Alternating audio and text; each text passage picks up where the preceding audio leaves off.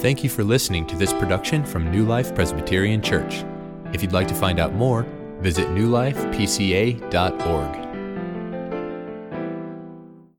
If you want to dismiss your children for Children's Church, now is the time to do that. And kids, you can head back to the middle door where Pastor Brian is. And the children will be returned before the conclusion of the service. You will get your kids back. So,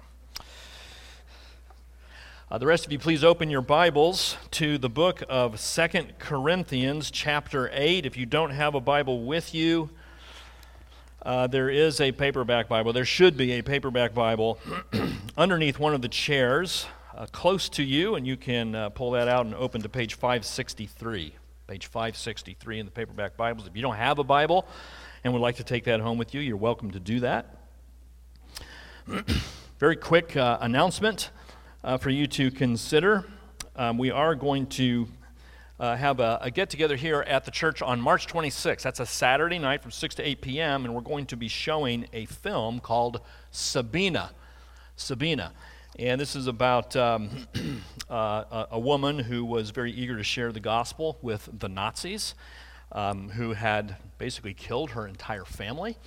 And so it's a very powerful story. My wife has seen the movie, says it's very good. The Voice of the Martyrs are promoting this movie. And so would just encourage you to come just to be with your brothers and sisters, but also to be inspired by the faith of this godly woman. So 6 to 8 p.m. Saturday night. I think we'll be in the fellowship hall, I think. Is that right? It'll be here in the sanctuary. I'm told popcorn will be served, we think. Candy. Okay, candy. Movie candy, yes. So we're looking forward to this, and would encourage you to consider friends and family who would be interested and invite them to come along. 6 to 8 p.m. Saturday night, March 26. All right, let's turn our attention here to God's Word. This past week, my wife and I and Ife, we went out to eat at a restaurant during lunchtime, and we were waiting there in line. We had ordered our sandwiches, and we were kind of walking down to pay for our sandwiches, and we noticed behind us there were these two women who were dressed as Marines, and had just a brief exchange with them. And we noticed that behind them was another woman. And so we're kind of moving our way down. So we got to the cash register, and we paid for our sandwiches, and we moved on. And then the two Marines stepped up to pay for their sandwiches.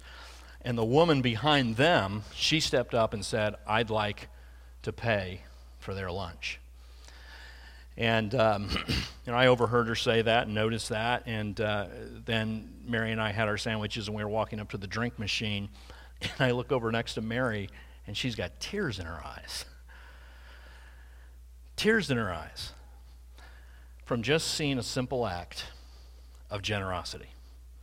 I think we all acknowledge, don't we, the power of generosity, particularly when we are the recipients of it. But not only just when we are the recipients of generosity, even when we merely witness it occurring. Maybe the most well-known verse in the Bible is Acts 20:35. You probably don't recognize that reference, but the verse goes like this: "It is more blessed to give than to receive." Right? That's the verse that almost everybody knows from the Scriptures, and isn't it true that it is more blessed to give than to receive? Acts of generosity always move us. They're always powerful. They always get our attention. And there's something in us where we all know that we ought to be generous. So we are continuing our sermon series here on our core values here at New Life. And as Brandon mentioned, although we were in the value of discipleship last week, we're going to take an extra week in discipleship this week, thinking about God's call to us to grow in the grace and knowledge of our Lord and Savior Jesus Christ. We take that very seriously here at this church. We value this effort to mature us as followers of Christ. And very often when you think of discipleship, you think of Bible reading and prayer and going to church. But how often do you think of discipleship as involving growth and generosity? Learning to be generous. God loves a cheerful giver, the Scriptures tell us. And so that's what we're going to be considering today. The Bible gives a lot of commands about generosity, gives a lot of proverbs about the wisdom of being generous in our giving, but also the Scriptures give to us sometimes just real-life pictures of generosity taking place on the ground. And that's what we're going to be looking at here this morning in this passage in 2 Corinthians 8. So if you are able to stand, please do so. And I'm going to read the first 9 verses from this chapter. 2 Corinthians 8, 2 Corinthians, the second of 2 letters that Paul wrote to the city of Corinth, or the church in Corinth, I should say, addressing a particular difficult situation which you will become acquainted with here as we proceed. So 2 Corinthians 8, verse 1, Paul says this, "We want you to know, brothers, about the grace of God that has been given among the churches of Macedonia. For in a severe test of affliction, their abundance of joy and their extreme poverty have overflowed in a wealth of generosity on their part. For they gave according to their means, as I can testify, and beyond their means of their own free will, begging us earnestly for the favor of taking part in the relief of the saints. And this, not as we expected, but they gave themselves first to the Lord, and then, by the will of God, to us. Accordingly, we urge Titus that as he had started, so he should complete among you this act of grace. But as you excel in everything, in faith, in speech, in knowledge, in all earnestness, and in our love for you, see that you excel in this act of grace also. I say this not as a command, but to prove by the earnestness of others that your love also is genuine. For you know the grace of our Lord Jesus Christ, that though he was rich, yet for your sake he became poor, so that you, by his poverty, might become rich." Holy Spirit, would you please come and open our eyes to behold wonderful things in your word. In Jesus' name we pray, amen. You can be seated. So what do we learn here from 2 Corinthians 8 about generosity? 3 things that I want to show you. There's a great model for us of generosity. There's also some instruction about the measure of our generosity and also the motivation for our generosity. So first of all, let's think of the model of generosity. As I said just a moment ago, this is the Apostle Paul, and he is writing to the church in a city called Corinth. Now, Corinth was a very cosmopolitan church, or a cosmopolitan city, located at a kind of crossroads of a lot of different sea traffic, which brought in people from different areas, resulting in a diversity of cultures and different religions in this particular city. Very artistic city, a wealthy city, a highly sexualized city, Corinth was, so not unlike a lot of large cities in the United States today. Corinth was also a city that attracted a lot of very famous speakers. So kind of a main way of being entertained was just to go and hear somebody very gifted in speaking come and talk, and they would collect money for that, and they were kind of famous, and they would come to Corinth quite frequently. And so this is the city in which this church has been planted, and it is to this church that Paul is writing. And he draws attention to a particular model for generosity, and the model are the churches in a place called Macedonia. So look to verse 1. And here's what Paul says. "We want you to know, brothers," speaking to the church in Corinth, "about the grace of God that has been given among the churches of Macedonia." So he wants to report about what's going on among these other churches. And so I have a map here to kind of help you understand where all these places are. So this here would be the nation of Greece. It's still the nation of Greece today. You'll notice Corinth right here. So this is where the church was located that Paul is writing to. Athens, probably all of you familiar with Athens. But Macedonia is up here to the north. And if you are familiar with the New Testament, you might recognize some of these names, like Berea, mentioned in Acts 17, the Bereans.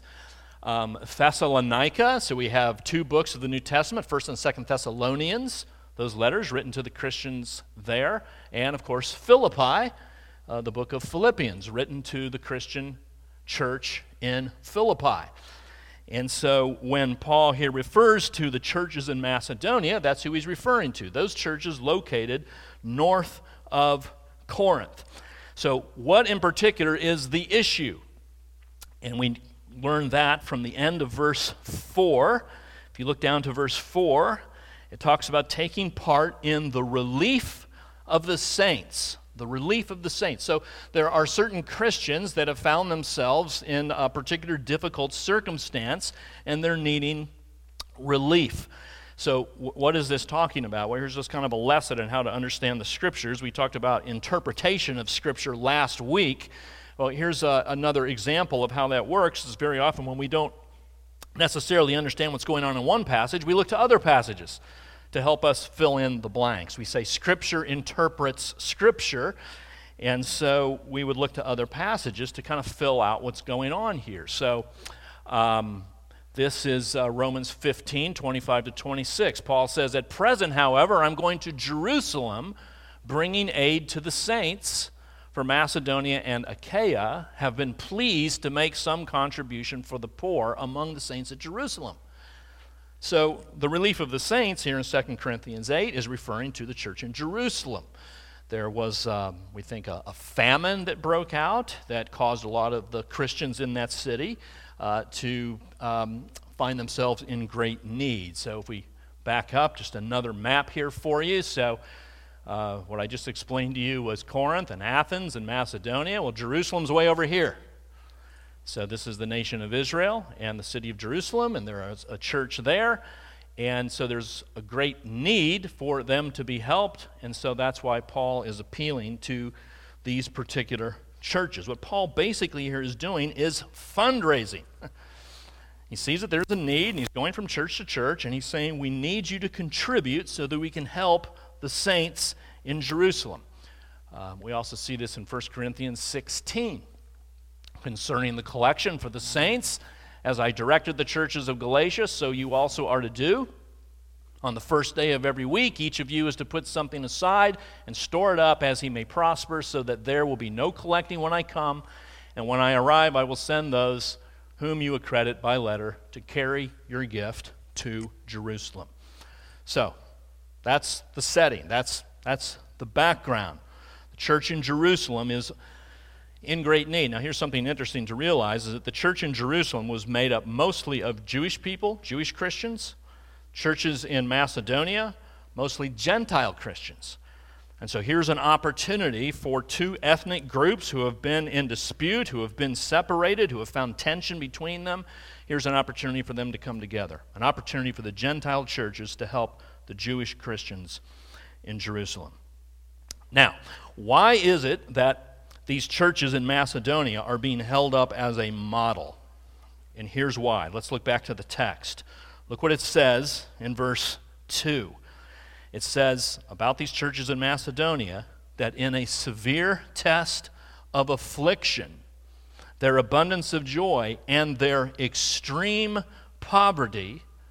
All right, so we learn something here about the churches of Macedonia. They were undergoing affliction of some sort. Probably they were undergoing persecution at the time. But even more relevant here is that they were an extremely poor group of churches themselves. They're not just merely poor, they exist in extreme poverty. And Paul goes to them and says, we need help for the saints in Jerusalem. They are undergoing a famine, they need help. And here's this church, persecuted, no money, and look what happens.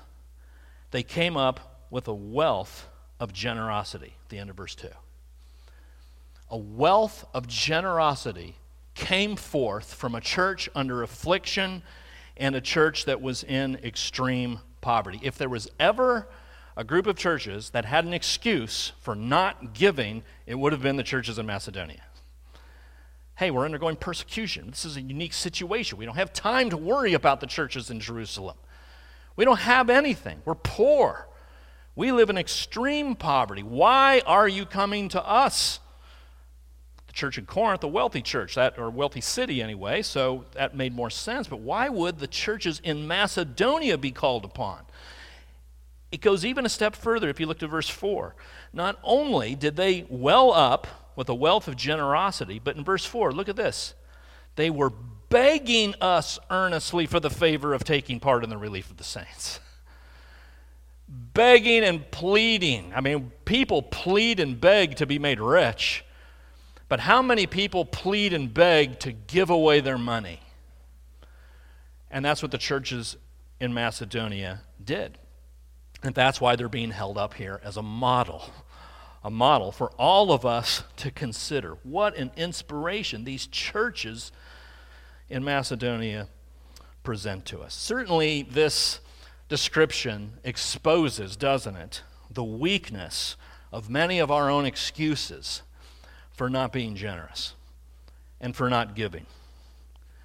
It's bad timing sometimes, we say. I want to give, but the timing is just not right. Was the timing right for the churches in Macedonia? Under affliction? Severe poverty? But it's easy to think of those excuses, right? I mean, gas prices over $4 a gallon. It's not a good time. Inflation. I mean, the economy is probably going to take a downturn. This is not the time to give, right? You can hear that excuse welling up. Macedonian churches could have used a similar excuse. They didn't. They gave with a wealth of generosity. I'm too poor. I don't have enough money. I look to all these people who live in these big houses and drive these beautiful cars. I don't have the money that they do. They can give, but not me. I'm not as rich as them. I guarantee you're more rich than the churches in Macedonia. I guarantee you have more resources than they did. They gave. I'll give later. I'll do it later. I'll do it when I get married. I'll do it when I get out of school. I'll do it when I get my raise. Don't count on giving later, friends. You might not have the resources later that you think you're going to have. There's no guarantee that you're going to be richer in the future. You might be poor. You might have more resources now to give than you will in the future. You might not want to give in the future. You might not be alive to give in the future. So here are these Macedonian churches. They have every excuse not to give, and yet they give generously. Friends, we here at New Life, we have our needs as well. We haven't endured a famine. We are not as bad off as the saints in Jerusalem. I'm quite sure of that, and there's much for us to be thankful for here at this church, but it does take money to run a church. We do have somebody coming on board here in June, as we've been telling you about. Sydney Bryan coming on board as our new music and children's director, full-time position. We have a mortgage to pay. This building costs money. We desire to reduce that debt. We have a building elsewhere. I mean, this is the newest part of the building, but other parts of our building are getting a little old, and they need maintenance, and that costs money. We want to plant churches, more churches. That costs money. We want to support our denomination. We want to have a wealthy mercy fund to help those who are enduring various needs in our church and in our community. And all of that requires money. So my encouragement to you is to look to these churches in Macedonia and think about the model that they set for us. If you want to know where we are financially, I'm not going to give you numbers here in a sermon, but that weekly Lifeline email that comes out on Sunday morning. I don't know if you read that or not. If you're not on the mailing list, let us know, but that comes out every Sunday, and at the very bottom, there's financial figures that just shows you how we are doing in relation to our budget and expenses, and so I would encourage you to pay attention to that. So that's the model for generosity, the churches in Macedonia. But how about the measure of generosity? That is, how generous should we be? How much should we give? Is it possible to give too much? I suppose that possibility exists. Certainly we're responsible to pay off our debts and to pay our bills and to take care of our families. That would be your first priority. Yeah, you don't want to neglect those, but let's look to see how much the churches in Macedonia gave. First of all, look at verse 5. Paul is writing, and he says, referring to the relief of the saints, that the Macedonian churches took part in. Verse 5, and this not as we expected. In other words, we didn't expect them to give very much because they're under affliction and extreme poverty. But actually, if you back up to verse 3, we see how much they gave. They gave according to their means, as I can testify, and beyond their means. Beyond their means, they gave more than they had. I mean, we're not told exactly how they did it, but they found out a way to give beyond their means. Now, it's worth pointing out here that this is an isolated event, the famine, the needs of the churches in Jerusalem. This is kind of like a one-time collection that Paul is gathering. All right, so the suggestion here is not that you continuously give beyond your means, because if you did that, you wouldn't have anything left. We spend within our means, but there are certain occasions that arise when we need to give beyond our means, and that is what these churches in Macedonia have done. In fact, they've just given a lot. We don't know the amount, but we're impressed because it's more than they could afford. And so very often when we think of our giving, we ask that question, can I afford it? Well, maybe you can't, but does that mean that you shouldn't give? The Macedonian churches, they went ahead and they gave. We have this mention here in verse 6 of this guy Titus. Paul says, we urge Titus that as he had started, so he should complete among you this act of grace. So if you look later to verses 16 and 17 in this particular chapter, you'll see that kind of Titus had a heart for what was going on in Jerusalem as well. And he just stepped forward and went to Corinth and tried to recruit them and encourage them to give. And so what Paul is saying here is we're sending Titus back to you to remind you of what you said you would do, church in Corinth, when you said that you would give. Titus, we're sending him back so that you would complete the work, so that you would do what you said you would do. And then in verse 7, Paul goes on and he gives this very direct message to the Corinthians. Remember, he's writing to the Corinthians, not the Macedonians. And he says to the Corinthians, as you excel in everything, in faith and speech and knowledge, and there, isn't it just a great picture of discipleship?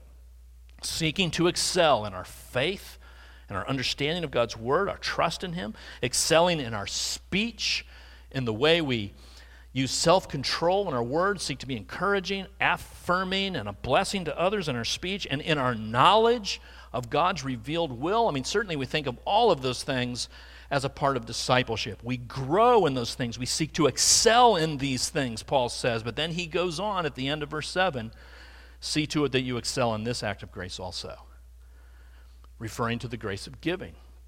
In fact, I think that's how the NIV translates it. See that you excel in the act of giving also. Grow in knowledge, grow in your speech, grow in your faith, grow in your generosity. Why is it that generosity seems to fall off? Why is it that when we think of our money, that just seems to be this private thing that it's like beyond the attention of anybody but ourselves? We tend to look at our money in that way. Yeah, I'll be sacrificial in a lot of different ways, but don't touch my money. Don't tell me how to spend what I have hard earned. But here Paul is saying, excel, grow in generosity and in giving. Great example of this is in the book of Exodus, chapter 36. Maybe you remember this. They're building the tabernacle.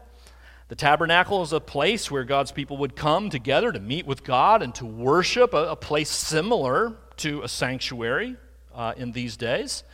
And so the tabernacle was going to be built, and people were encouraged to bring their contributions for the building of the tabernacle. And they came with their silver, and they came with their gold, and they came with their bracelets. They came, and they came, and they came, and they gave, and they gave, and they gave. And eventually the workers working on the tabernacle had to go to Moses and say, Moses, tell them to stop. We have too much. And so Moses did that in Exodus. He says, Moses gave command, and word was proclaimed throughout the camp. Let no man or woman do anything more for the contribution of the sanctuary. So the people were restrained from bringing, for the material they had was sufficient to do all the work and more. But that's what every church longs for, to be in a position where we can do all the work we're called to do and more. We can help more needy people. We can send more missionaries on the field. We can plant more churches. that we don't have to just scrape by to do the bare minimum. But that is impossible if the people of God do not excel in their giving. And that's what Paul is commanding the Corinthians to do. Here's another example of excelling in giving in a way that might surprise you a little bit. A woman who gave 2 coins. You remember that story in Mark chapter 12? You have all these people coming to the temple and they're giving, and Jesus is there observing, and he sees that the rich were giving their large sums, and a poor widow comes along. Not just a widow, but a poor widow, someone with virtually nothing. She puts in just 2 coins that equals a penny, it says. And then Jesus assesses the situation and says, do you see that poor widow? She gave more than all of them. Now, does that mean that the 2 coins were worth more than the large sums? No. So why does Jesus say she gave more when quantitatively, no, she didn't? Why did she give more? Because she gave sacrificially. She gave until it hurt. She gave in such a way that it pinched her. And so if you're looking for a measure of giving, I think it's an appropriate question to ask. Do you give only to the extent that it's comfortable? Does your giving pinch you a little bit? Is your giving sacrificial? Can you say that?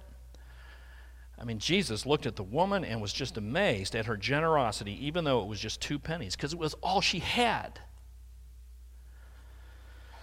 So you might be thinking, well, where do I begin? Where do I begin to start giving? And I would suggest this, that you start planning for how you're going to give.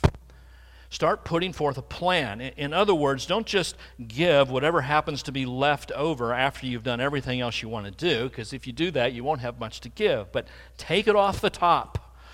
And what the Bible, or the word the Bible uses to describe this is a tithe. This is what we say when we mean tithing. A tithe, that word tithe actually literally means 10%. So technically, if you give, say, 2% to the church, you're giving a donation for which we're grateful, but it's not a tithe because it's not 10%. Tithe means 10%. And this is the place where Christians begin to develop the habit or the pattern of giving. We can look back to the book of Malachi, chapter 3. This is God speaking through the prophet Malachi. He says, will man rob God? He's speaking to Israel, and he says, you are robbing me. But you say, how have we robbed you? And the answer is, in your tithes and contributions. You are cursed with a curse, for you are robbing me, the whole nation of you. Bring the full tithe into the storehouse, that there may be food in my house. Bring the full tithe, not half a tithe, not a tenth of the tithe. What God is saying is that when his people don't do that, they're robbing him, they're keeping from God things that rightfully belong to him. Randy Alcorn says, tithing should be considered not the finish line of giving, but the starting blocks of giving. Friends, this is the place to start. You can give more than your tithe. And that's what we're seeing with the Macedonians, giving beyond their means. That's what we're seeing with the widow, giving everything that she had. You can give more than your tithe. But if you're not giving anything, start with the tithe. Start working toward the tithe. And maybe this seems overwhelming to you, and you just think, I just don't have the resources. Well, here's a way you can start. How about give 3% this year? 3%. Maybe another 3% next year. So you're giving 6% in 23. And then by 2024, add 4% and you're giving 10%. Gradually grow into it, phase it in over time. Start small and get larger. Friends, you can designate how you give also. Again, you can give specifically to missionaries. You can give for our debt reduction here. You can give for church planting. You can give to our denomination. You can designate that.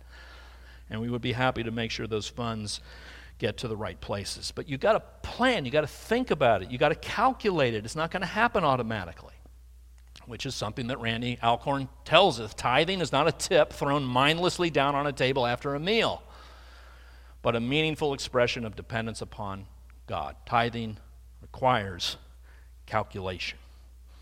The measure of generosity. Let's shoot for 10 and see where the Lord leads us to go from there. I should mention also something Mary and I did, I'll just share this idea with you, is that we set up a mercy fund where we just set up a separate account at our bank and put a certain amount of money in there, and we call it Mercy Fund, and it's just there for whatever situation we might need that requires some kind of charitable giving.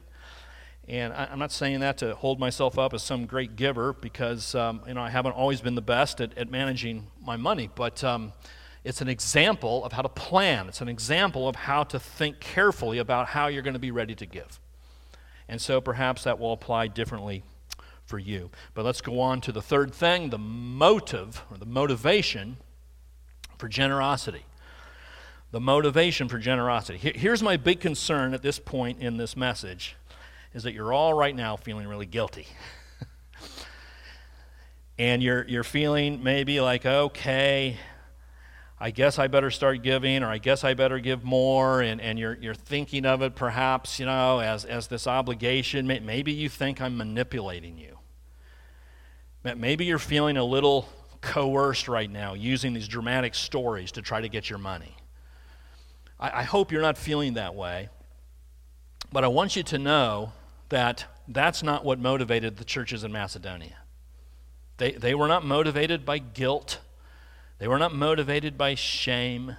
They were not feeling coerced. Look back at verse 3 again. Paul says this, they gave according to their means, as I can testify, and beyond their means, of their own free will. Or another version of the ESV says, of their own accord, of their own sincere desire.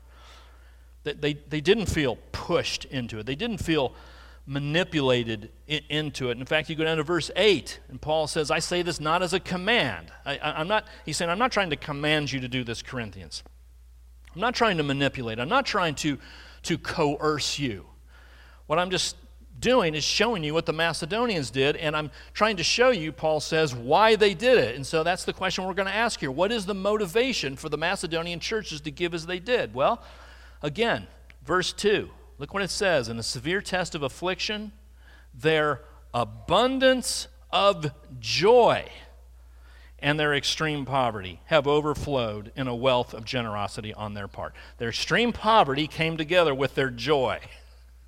And it looks like joy transcended. It looks like joy won that battle, because even though they were in poverty, their abundance of joy welled up, and somehow they were able to give as generously as they did. But the motivation for these churches in Macedonia is not guilt, it's joy, friends. They gave out of joy. Now you might say, okay, does that mean that I should only give when I feel like it?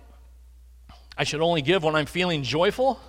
Well, no, because remember, we're talking about discipleship. Discipleship involves a certain amount of discipline and getting into healthy habits and patterns in our life. If I could quote Randy Alcorn one more time, he says, the path to cheerfulness is not by abstaining from giving, but giving even when we don't feel like it.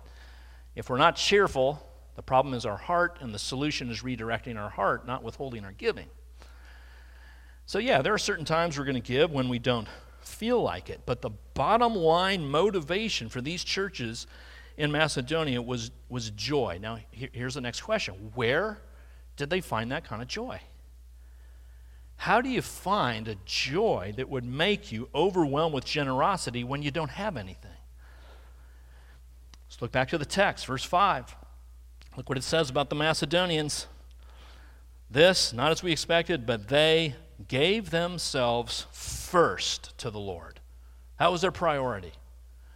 We're going to give ourselves to Jesus first and foremost. That's our number one commitment. First, we give ourselves to the Lord, and then by the will of God to us. There are secondary things, but their top priority is giving themselves to Jesus. And if that's your top priority, if Jesus is the one you want to please more than anyone else, if he is the one you worship, if he is the one you depend on, if he is the one you look to in all things, you will be able then to part with your resources, trusting him to provide in all your needs. They gave themselves first to Jesus, the Lord. But who is this Lord? And what did he do? Verse 9. Verse 9, for you know the grace of our Lord Jesus Christ. What did he do? That though he was rich, yet for your sake he became poor, so that you by his poverty might become rich.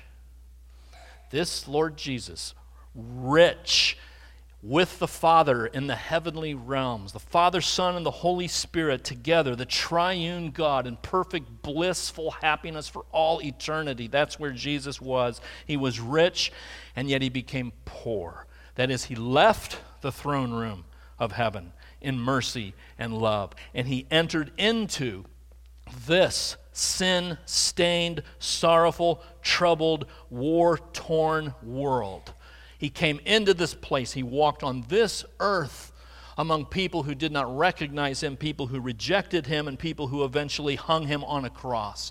He made himself nothing. He took the form of a servant. He became obedient and even obedient to death on a cross, gave himself up, laid down his life, shed his blood, all for your sake.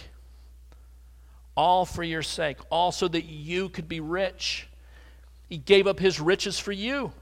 He took upon himself the poverty of our sin and gave to you the riches of his righteousness, of his love, of the promise of eternal life, of his Holy Spirit, adoption into his family, justification before the law of God. He gave all of those things to you freely.